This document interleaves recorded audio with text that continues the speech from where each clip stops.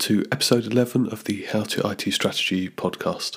I'm Richard Sage, and in this episode we will discuss the value in defining principles as part of your IT strategy. We'll discuss what they are, how they can be used, and why you need them. It is very easy when going through any significant change to lose your way.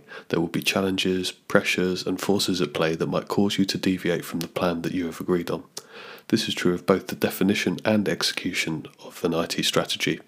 Your assumptions, decisions, strategy, and tactics will be constantly tested by internal and external factors. Principles are a great way of codifying a significant position or decision and making explicit things that might represent a risk to your strategy were they to stay implicit. I see principles as flags on a slalom ski slope, guiding your way on your change journey and helping you stay on track. What exactly constitutes a principle?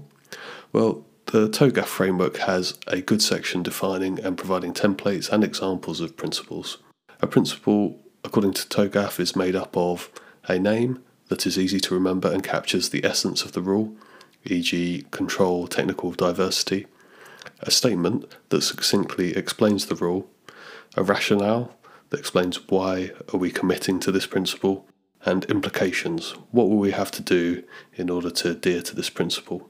It can be difficult to get the right level of definition in a principle. If it is too abstract, then it may be difficult to discern whether or not you ever break the principle. For a principle to have real meaning, a good test is to ask yourself, is the direct opposite of this principle an equally plausible principle?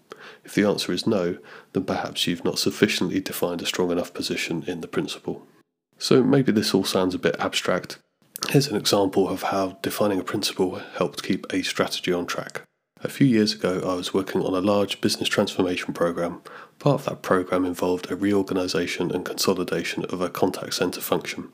Early on in the discussions, we explored options around the reorganization and consolidation. We of course explored options around sourcing, including partly or completely outsourcing the contact center function. For a number of reasons, including alignment to company values and the type of interactions and relationships you wanted to build with the customers, the consensus was that the company's own people should own the direct contact with customers. This felt like an important decision that needed codifying in some way, so we defined a principle around the company owning direct contact with their customers, defined the implications and rationale, and got the principle signed off by the executive team as part of our governance process. Several months later, when the rubber started hitting the road, and with a new member on the executive team, I sat in a meeting with that said executive where they started to challenge, why don't we outsource the contact centre? I was able to state that we'd explored this as an option early on and disregarded it as an option as it contravened a key principle of the transformation that had been agreed by the executive team. Of course, we also had the work we'd done to get to our decision enshrined in the principle if we needed it, but we didn't.